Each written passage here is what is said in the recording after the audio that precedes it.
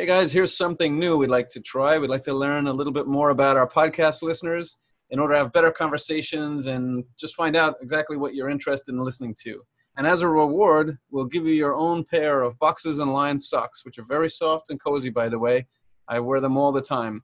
Just go to the website custom.sockclub.com/IEX and fill out a very short survey and get your own pair of socks mailed straight to you while supplies last.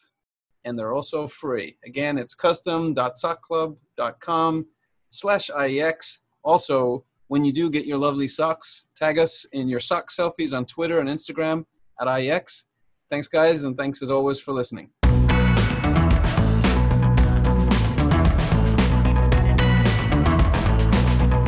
Welcome, everybody, to the latest episode of Boxes and Lines. Go, JR. Boxes and Lines. How are you, my little Irish friend? Brilliant, brilliant. Well done. Very happy today to introduce our guest, a friend of mine, a friend of ours, both from the broker side, and now Adam Minzarello is at CBOE, and he's the head of U.S. equities.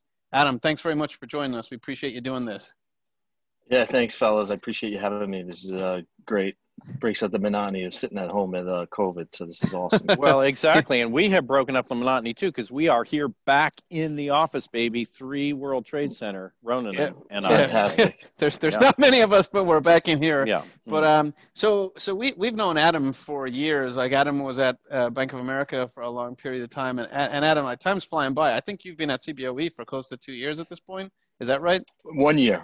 So this past, 1 year. Okay. Mid-September was 1 year, yeah. Time's not really flying then. No, I'm only joking. But no, I wanted to ask you from, your perspective. Like I kind of came over from the sell side back in 2012, but that was starting this to actually go straight from a managing director at a bulge bracket straight into an executive at an exchange. How was that transition? Like, how do you view things differently? And is it different now where the broker is your client? Yeah, it's I definitely have to say it's a tough position, but I enjoy getting a different perspective of the market. I think one of the nice things about CBOE is it's a great transition to a company that's a bit more entrepreneurial, a lot less bureaucracy. And so, when I dealt with a lot of exchanges, they were all great, but CBOE felt like a natural transition. And it kind of helps round out my career. And it kind of gives you a totally different perspective about, who's driving volume, who's driving liquidity, also kind of, a lot of the things that you hear in the media about, like, oh, there's all this conflict of interest, how many people were out based on rebates. And the reality is you see guys that are working customer flow. I know it's part of, your communication, but when you see a lot of the folks who are out in customer flow, there's a lot of review around performance and metrics. And so one of the things that, we've been trying to do here is kind of reshape how we position ourselves. And we're bringing in some folks from the sell side who are really practitioners, understand what clients want from the sell side and the buy side. So that's starting to take effect for us. But it's really cool just getting a different perspective. And, you also kind of learn who's going to pick up the phone now versus when you actually had the order flow and were able to interact with. So that's always interesting to see that part of it, which, you'll remember longer term. But I think it's overall, it's been a great transition, and it's a tough position, but, it's a good company to work for so far. Yeah, no, that's great. I mean, and I definitely echo the sentiment. We kind of are in the middle of a lot of things where you can see a lot of different broker flow and how they interact on an exchange. And exactly like you said, some of the times, and I'm not saying IEX has it solved either, but we could probably do a better job understanding why brokers interact with a venue. And without the perspective from our side of the parent order, it's kind of hard to do because, as you probably remember, or even from talking to IEX back in the day, all we can really look at a peripheral level is sort of like the markouts, as opposed to really understanding why people are doing what they're doing. Another thing I always found remarkably interesting is how much of the flow coming in is sponsored. It's still a pretty big business. And then looking at market making flow versus full service broker versus agency broker. So yeah, like you said, everything's give and take. When you pick up the phones, sometimes people don't want to talk to you, but yes, it's also, I have to say, John. before I came here, I was very naive in kind of understanding or having a sense about what is an exchange you knew or could know about where the orders are coming from, who ultimately is sending the orders, what the character of the different types of orders are that are flowing into the exchange. The truth is, we have much less information about that than I might have thought before I came to the commission, for example. Did you know that John used to be acting head of trading and markets? Yes, I don't want to make I don't like to make a big deal out of it. I don't like to bring it up, but he's brought it up like on the hour, every hour today. Yeah. We love you, John, like a pet rock. Okay, thank you. Love that. Love that, Ronan. So let's get into it. I definitely wanted to talk to Adam and ask him some questions on displayed liquidity, like the state of displayed liquidity, and then we can kind of talk about the CBOE approach. I think you've done some novel things that we're supportive of. It's obviously, out there and no one's arguing. Displayed liquidity has declined pretty dramatically over the past 10 years. And I'm curious from your standpoint, why do you think that's occurred? And where do you think the state of displayed liquidity is, just from your viewpoint? Yeah, I think, it's a challenging question because you have to figure out what's the right direction of displayed liquidity versus off exchange. I think there's a couple things you could look at. I think part of it is also you've seen stock prices rise. So people are less inclined to show their hand out loud, right? You don't want to put too much out loud. So you see a lot of order flow either sitting in reserve or hidden. I think some of the statistics will even show you in the public market, there's a fair amount that's actually occurring that's non-display. Yep. ETSs, I think, have kind of been static. I think after everything all the brokers have been through and, after the last couple of years, there's probably a lot less focus on it. People are segmenting order flow and trying to interact with different types of liquidity to improve overall performance. But I do think it's a tougher environment to trade. I think it's hard for brokers to understand, what the true MBBO is. I think people have different interpretations of it. I also think, people are struggling with, how much should we put into the public market versus trading off exchange.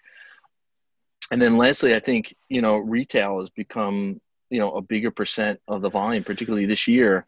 And, I think exchanges are at a disadvantage. For example, you can't operate in a principal capacity.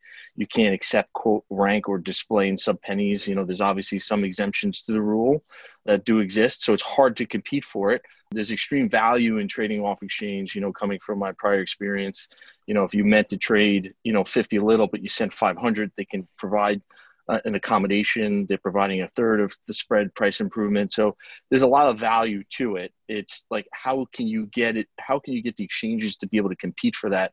And that's where the SEC, I think, has to take a closer look at what's actually occurring in today's market and modernize the rule set so exchanges can be able to compete and coexist with the alternative trading systems and the other market centers. And maybe, part of it is they come up with a true definition of what a market center is and put some rules and regulations about, what they have to file for around transparency and disclosures, right? So I think that's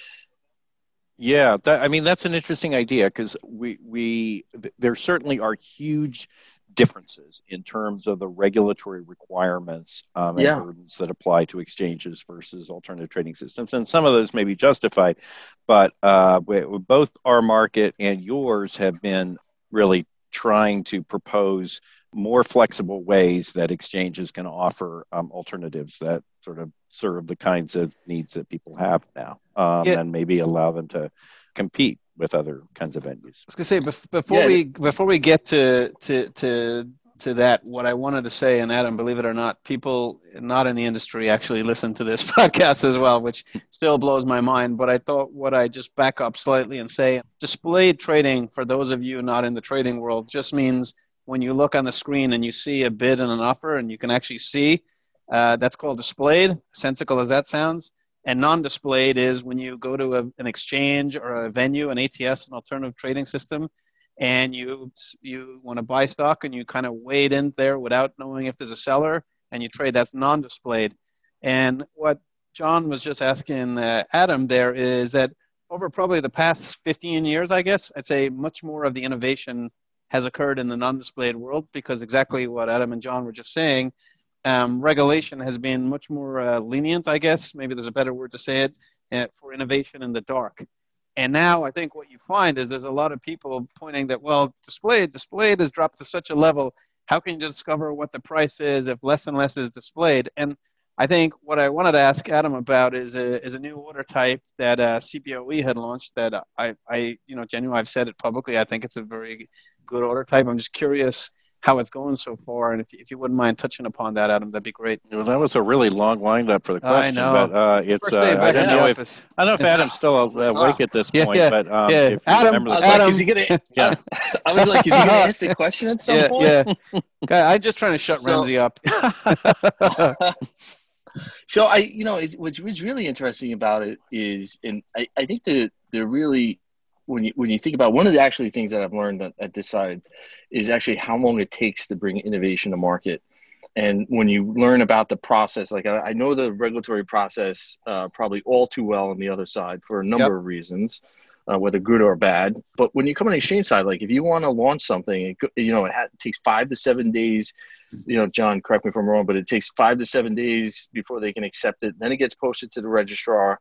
There's a 21-day open comment period, and they have 45 days to act, and then they can push it out another 45 days. Right, and they never act in 45 days, so it's always pushed out for the automatic and 45. There's constant dialogue going back and forth. So I do applaud, Brett, for bringing in some practitioners, which I think, IX, you guys have always had industry practitioners. Some of the other exchanges, not so much. But I think, they're bringing in people like Dimitri Bulkin, and I, recently heard another gentleman going over there. So, having practitioners on that side, I think should help strive for innovation. I think, Ronan, you mentioned that the other day as well. But, there's a few things that we've done over the last year or so as we launched Retail Priority. That's a way for us to get non-marketable limits. So for those of whom aren't close to that, if you're a retail member organization and you meet the requirement to satisfy that you can send Retail Priority, non-marketable limit means that the stock's bidding at 10, you want to buy at 8. We want to be able to attract that to our market, and it gives the flexibility to improve, best X there. Like it improves your participation rate, improves your turnover. So from a statistical standpoint, it's great, and it kind of takes away that potential conflict of interest that you're purely routing based on rebates, even though I still think that's an embellished view. The other part is, we launched an order type with MDO with QDP called quote depletion protection. So it's similar to DPEG, the way it functions and operates, but one of the things that I've always realized is that brokers don't have a tendency to post passive non-display orders in the public market because they generally trade with liquidity that's going against them. And so we launched QDP in June. We've seen some great progress. We've also hired some folks that start to look at a lot of this data and analytics. And this is one thing that I've always felt that IEX did very well. When they came in, they had an exorbitant amount of data that you were able to go back and talk to your best X committee, even though we may have not made the right routing changes to your satisfaction, but you had information there that you can be able to make a proper determination about the right direction to go. And as a result of us doing that, we plan on launching some enhancements to it at the end of October as well. And then the last thing we filed for was periodic auctions, which we feel is a great on-exchange alternative to be able to compete with ATSs and the use of conditionals, which estimates have it around 12% of ATS volume. So, there's a lot going on. I think unfortunately sometimes when you start to innovate and you put these things to market, the first reaction is like, oh, this is too complex, I don't want to do it. Yep. But sometimes you have a complex environment. You need to offer certain solutions like this so you can cater to a number of different constituents. And I think on the Rosenblatt conference the other day, they basically said, it's not a one size fits all.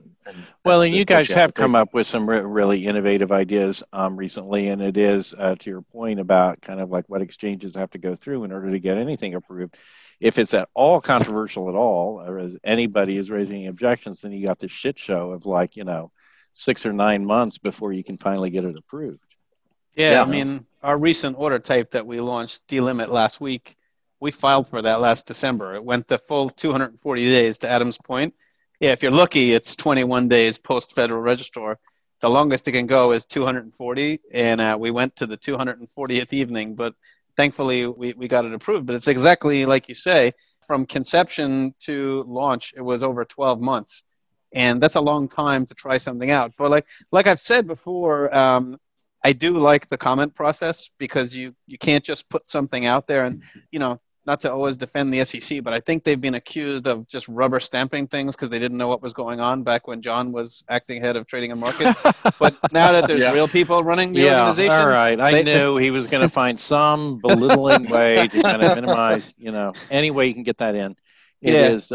No, and I didn't mean to suggest that it's not an important role that they have to play. It's not important that they think about these things in a very thoughtful way. Thank God we got it approved at the end of the day, because exchanges do have a different function than any other venue in the marketplace has. So, when we filed for delimit again, it's exactly what you said.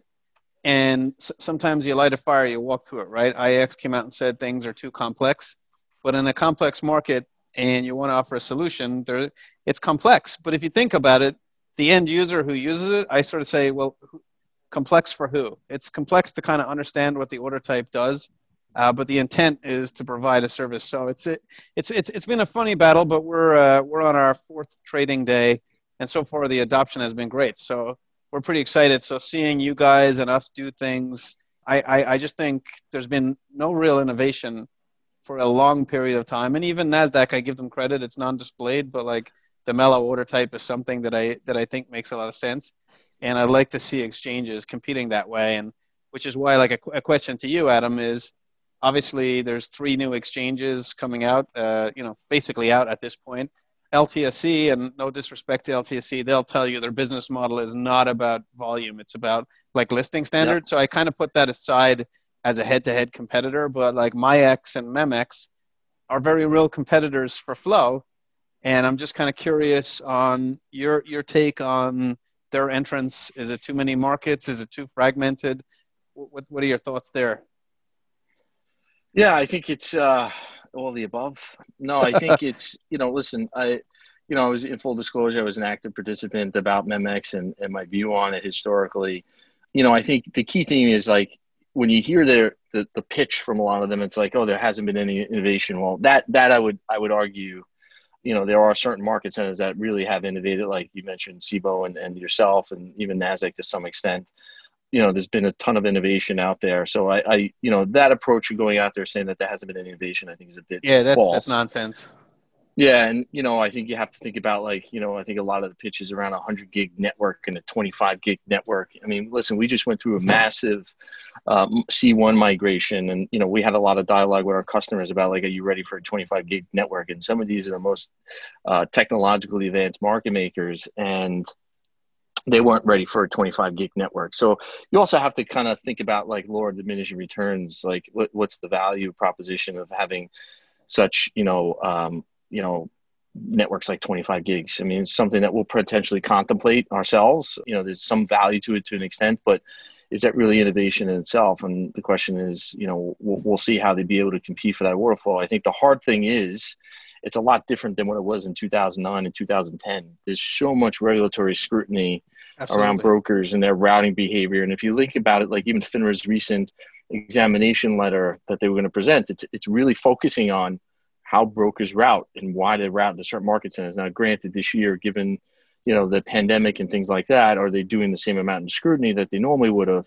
I don't know, but I think for agency flow, I think it's going to be very hard to justify the move there. So I think it's going to be a slow burn until they gain some market share. And obviously, there's some discretionary order flow, and people can move business based on that. And discretionary mean by principal proprietary flow, and people can make adjustments based on that. And where the liquidity goes, that'll drive some of the volume. But I think it's not going to be as easy as it was, say, 2010, 2009, regardless of the investors that you have.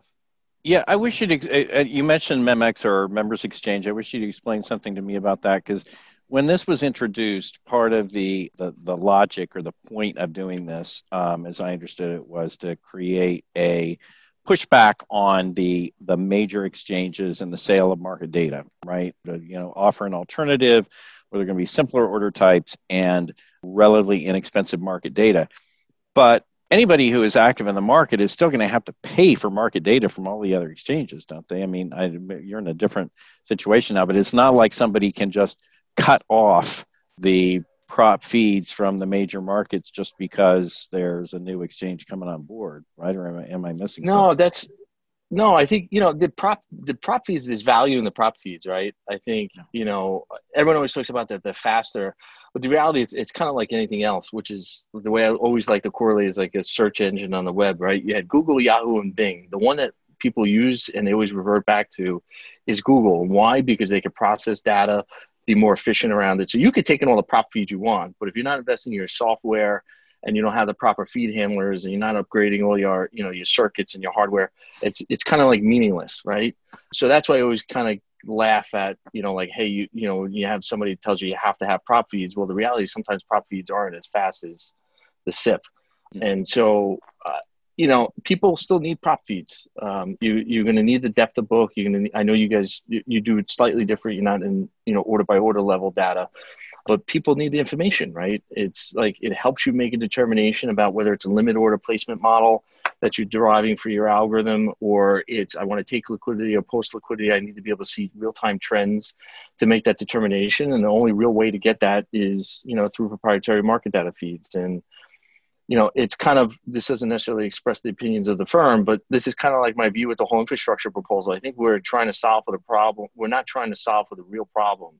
And I think the real problem is getting similar data and content available on the SIP that you have in the prop feeds. And if you could do that through, say, like a distributed SIP model, and you can cut down on the latency, that could solve a lot of the concerns and issues that people have. And then you can make the proper determination. Do I want to use the SIP or do I want to use the prop feed? And most of the reasons why, people are being forced to use the prop is because some of the buy side firms believe that if you're not using prop, you're not going to get my order because it's faster and more efficient. But the reality is, you don't have the right software and certain other things. It doesn't necessarily mean that it is more efficient. So yeah, it's not necessarily the speed that even drives it, right? It's exactly what you said. It's what's available in the SIP, and if there is, if you can get all the data that you need, then I think there's arguments to be made back to the buy side that you can properly represent them. But without that, I think without an augmentation to the current SIP, I still think there is like that dichotomy of haves and have-nots, and maybe some of it's just perception that I feel like my broker and maybe, and again, this is not me knocking brokers. I'm not on that side of the business. Maybe brokers sell against one another and say that person doesn't even have direct feeds. I'm not entirely sure, but with Memex coming on board, I think if anything, people are just going to have to buy one more prop feed at some point. But look, the way we look at it from IX, we're the newest exchange until these guys came along, and we've always proposed allow innovation, and so I welcome to the game. I generally do, but we'll be aggressively watching them and see what they bring that's different. But I agree with your point 100% because people were calling them BATS 2.0 and all that type of stuff, and it sort of is in the framework of how it was like the members, but like you said, it's a very, very different market. You can't just flick a switch and be 20% of the market where you could in a pre-Reg NMS world. So it will be really interesting to watch. Yeah, I mean, we welcome the competition, but we're still way cooler than they are. I mean, our logo is orange. Be confused about that. Yeah. Hey, so we wanted to ask a question. Hot topic is the elections coming up, right? And a lot of people talk about what type of volatility will come out of the election. Just curious, are you guys planning anything around the potential volatility on the election, or just you fared well during the COVID volatility and we don't expect it to be anything more than that? Any thoughts there? There has been some benefits with a lot of regulation that we've had over the years. Obviously Reg SCI, I think it, has proved very efficient in today's markets where, they were very resilient. They handled, dissemination of data, the acceptance of orders, the transmitting of, fills and acknowledgements.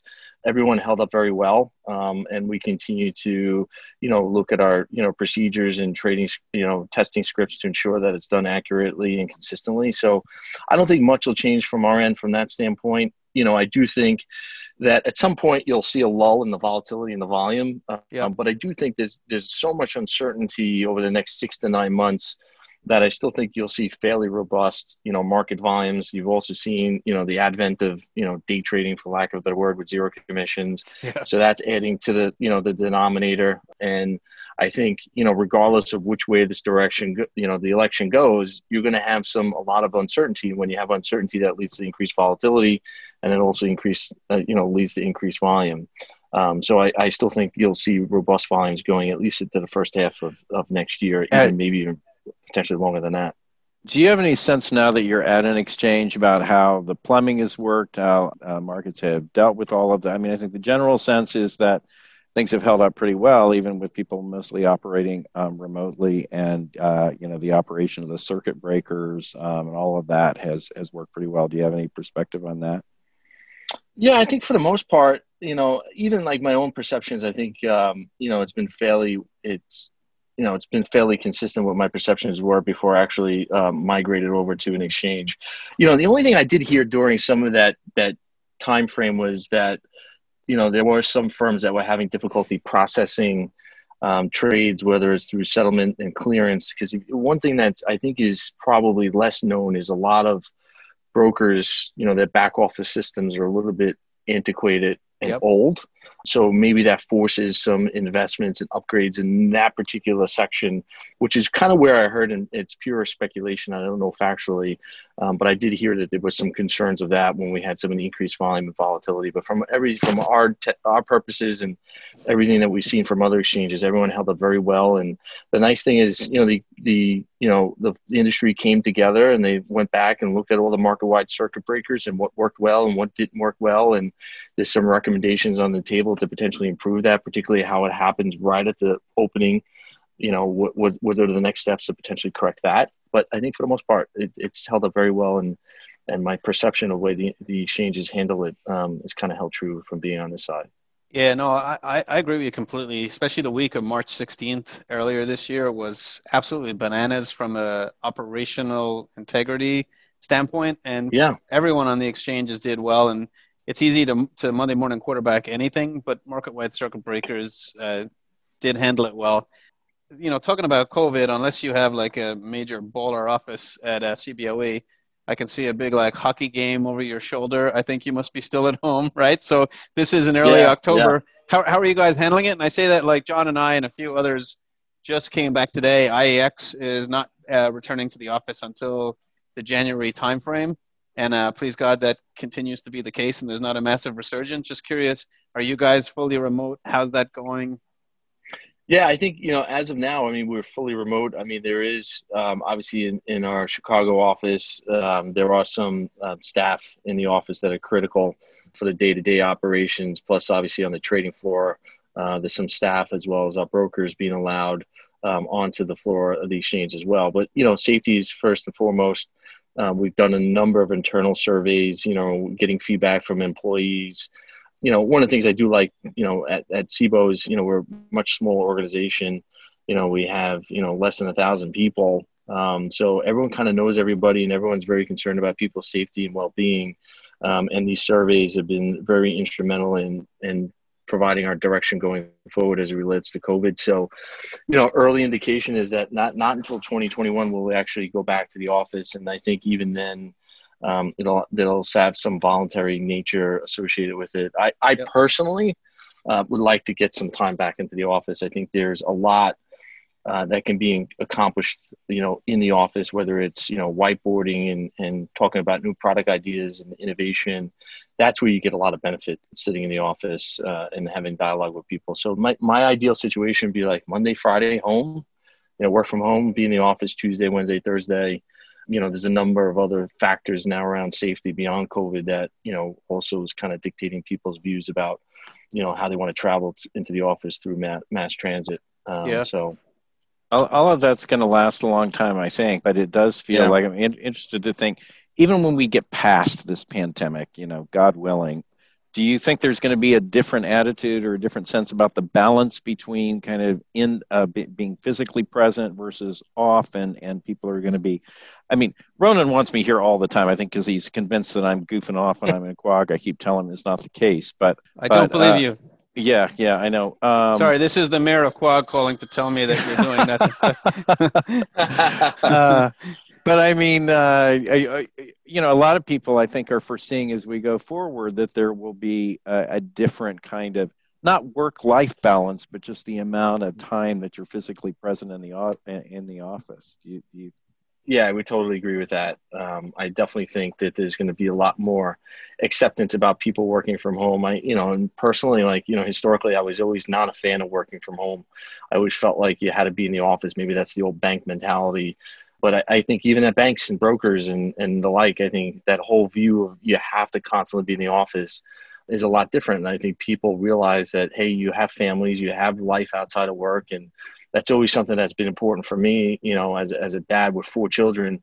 I was one of the few guys, and I always got ripped on about it. At 4 o'clock on Friday, I was out of the office and I left. I went home. If you try to do a meeting, I wouldn't accept it, and unless you're you're the CEO or the head of unless I have to.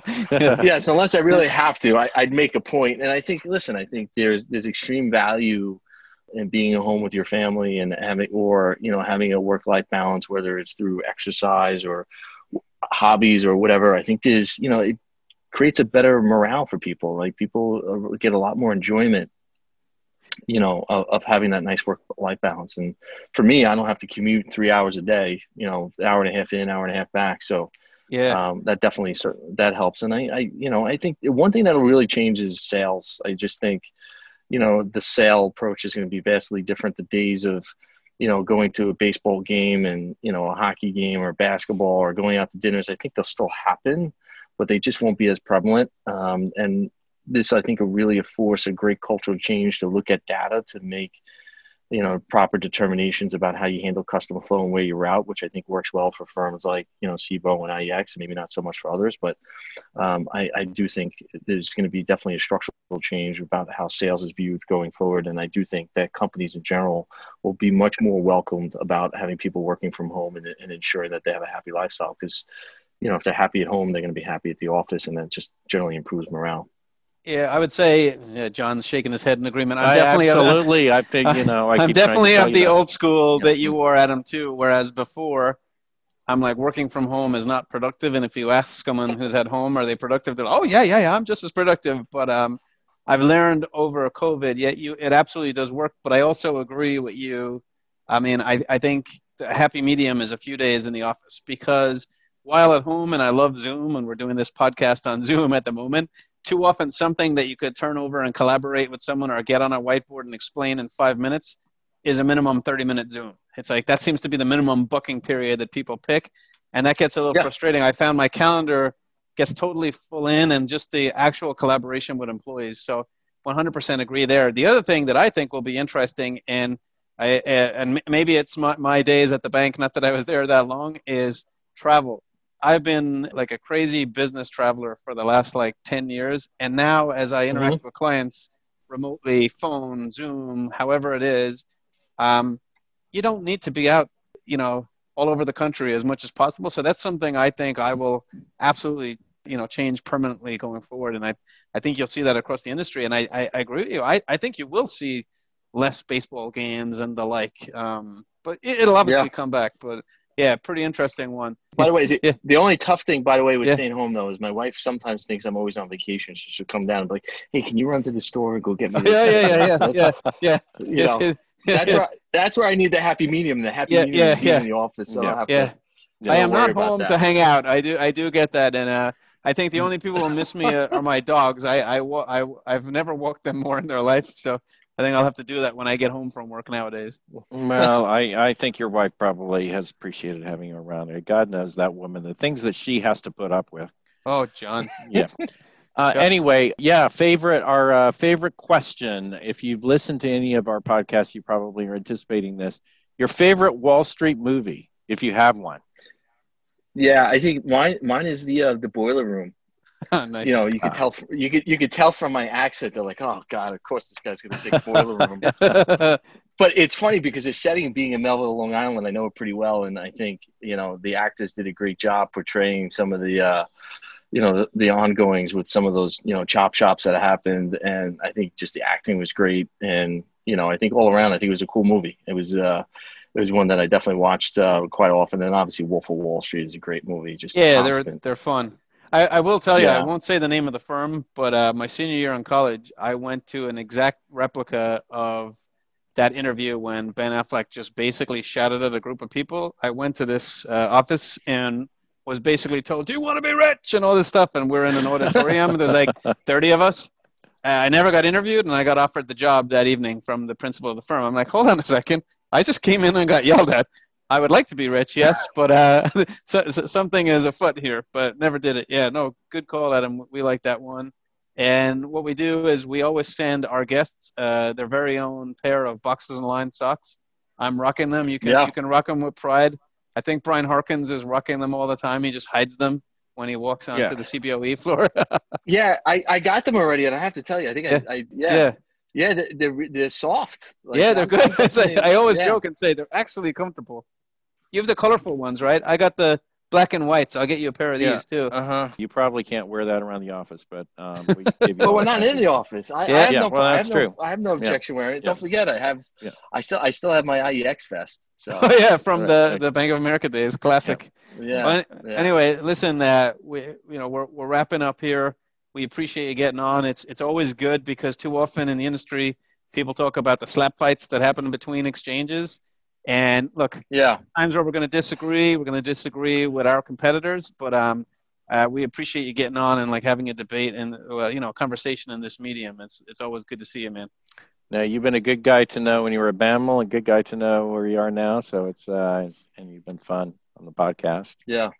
No, I appreciate you guys having me. This is a great experience, and I wish you guys all the best of luck. I've seen a nice uptick in your market share, so hopefully that continues, and hopefully you guys continue to make some splashes in our marketplace, which I think benefits all of us. So we appreciate that. Amen, man. We're trying. So thanks again, Adam. We appreciate it. Over and out. Go for it, Ramsey. Over and out.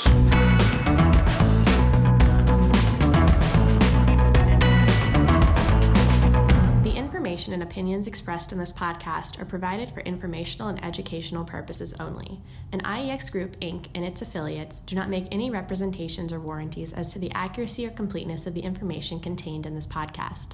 Nothing in this podcast constitutes a solicitation or offer to buy or sell any securities or provide any investment advice or service.